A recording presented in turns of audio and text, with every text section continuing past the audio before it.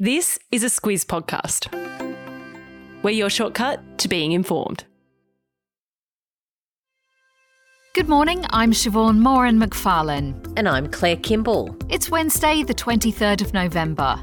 In your Squiz today, driving down electric vehicle prices, a close call in the Solomons, better the Bob you know, and a Furphy fetches a fortune. This is your Squiz today.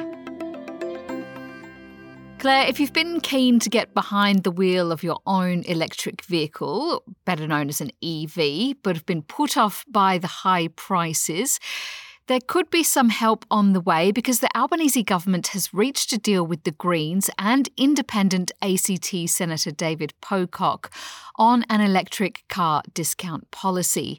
Now, the government says that could save businesses up to $9,000 and individuals up to $4,700. So your new EV has to be bought through a salary sacrifice arrangement, and eligible vehicles have to cost less than $85,000, and that way they'll be exempt from import charges and fringe benefits tax. My advice is that if your head is spinning with all of that kind of financy talk is to just nod. But the thing to know is that it's not a small measure that's in the margins.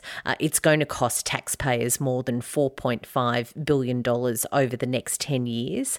So the government's support for transitioning to electric vehicles is nothing to sneeze at. It is a significant cost, and not everyone is happy about the policy, though. The coalition has an issue with the price tag, and there are some other issues that have been flagged as well. Yeah, so to get support from the Greens and from Pocock, hybrid vehicles, which are powered by petrol and electric charge batteries, won't receive similar government support. They're now out of that mix. There are also issues with wait times to get the vehicles, and they're also quite expensive. In Australia, EVs are significantly more than a petrol-fuelled vehicle, but the Greens say that more EVs is a good thing, and the eventual second-hand market will be good for the environment. Someone else who might be pleased by the policy is Elon Musk, as his wealth has taken a hit of $151.4 billion, billion with a B, this year alone, as the Tesla share price dropped as the company continues to battle COVID-related supply issues for their vehicles from China. Claire, rescuers are still sifting through the rubble in Indonesia after a deadly earthquake struck West Java. The death toll there is now more than 250 people and rising. And the people of the Solomon Islands also had a close call after a 7-magnitude earthquake yesterday, sparking a tsunami warning. Yeah, that warning was issued just after 1 o'clock our time yesterday, after that 7-magnitude earthquake struck off the Solomon southern coast. It was also followed by a second quake that was a 6 magnitude. There were people who felt the tremors, but there's no reports of widespread damage in the Solomons, although the roof of Australia's High Commission collapsed. Prime Minister Anthony Albanese confirmed that yesterday. The tsunami warning has been called off, but officials have asked locals to stay in elevated areas. Yes, Albanese also says our government has been in touch with Solomon Islands Prime Minister Manasseh Sogavare to let him know that Australia is ready to assist our Pacific neighbours. Claire, this is one that travellers will know all too well. Flight delays and cancellations are still near record high levels in Australia as demand continues to outstrip supply. The Federal Department of Transport has released the latest numbers, and 69.3% of flights arrived on time in October and 68.5% departed on time. That's not a great result. Qantas was the top performing carrier in October with a 74.2% punctuality rate. At the other end of the scale was Virgin and Jetstar, who were around 65%. It's a slight improvement on September's figures, but they're certainly higher than the pre-COVID norm. The ongoing issues have led to calls for Oz to implement a mandatory compensation system for customers who have had their flights cancelled or delayed.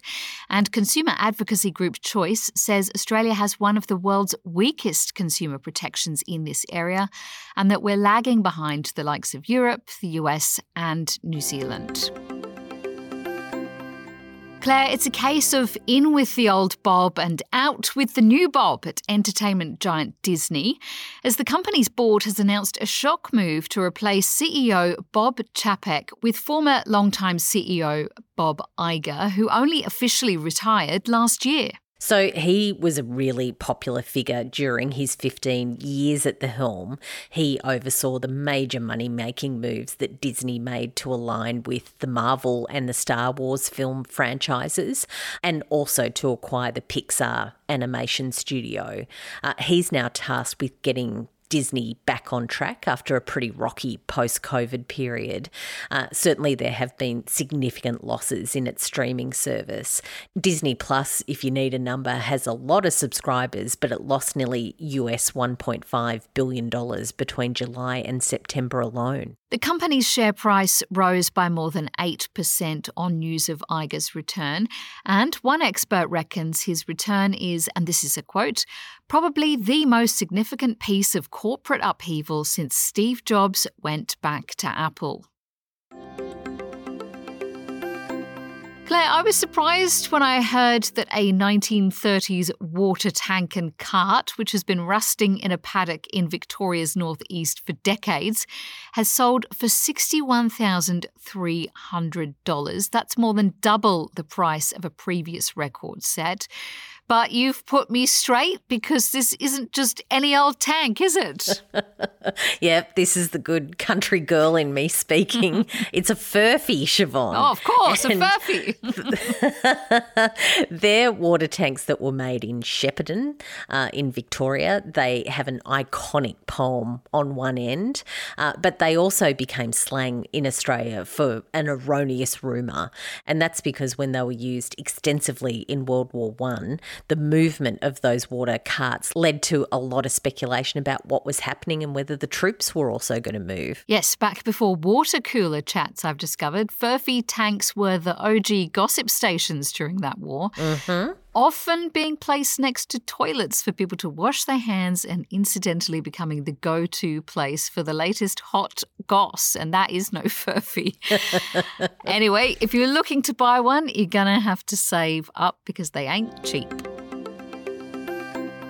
Claire, yesterday you and Alice spoke about why we should consider cuddling turkeys instead of carving them up. And now there's a couple of famous birds who've been given a reprieve. Yeah, there seems to be lots of turkeys as we lead into Thanksgiving that aren't heading for the dinner plate, as delicious as turkey is. But Joe Biden, the US president, has pardoned Chocolate and Chip. They then went on to stay at what's called the Residence of the Presidents. That is the Willard Hotel in Washington, D.C. Now, I don't want to show off, Claire, but I have stayed at that hotel, and I have to say that is exactly where you'd want to live it up after meeting with the president. So good for those turkeys. Well done, Chocolate and Chip.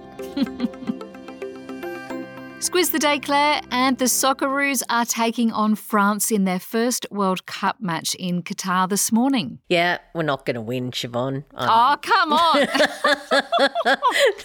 I can feel it in my waters. I just don't know. France are the reigning world champions, and look, I'd really like to say that we're going to win. I'm optimistic. I'll be cheering for the Socceroos. I really will, but yeah, I'm feeling a bit down in the dumps about this one. Well, look, there's no doubt we're in a tough group, okay? But I am channeling Ted Lasso today, Claire, because I choose to believe. Well done. That's it from us today. Have a happy hump day, and we'll be back with you again tomorrow.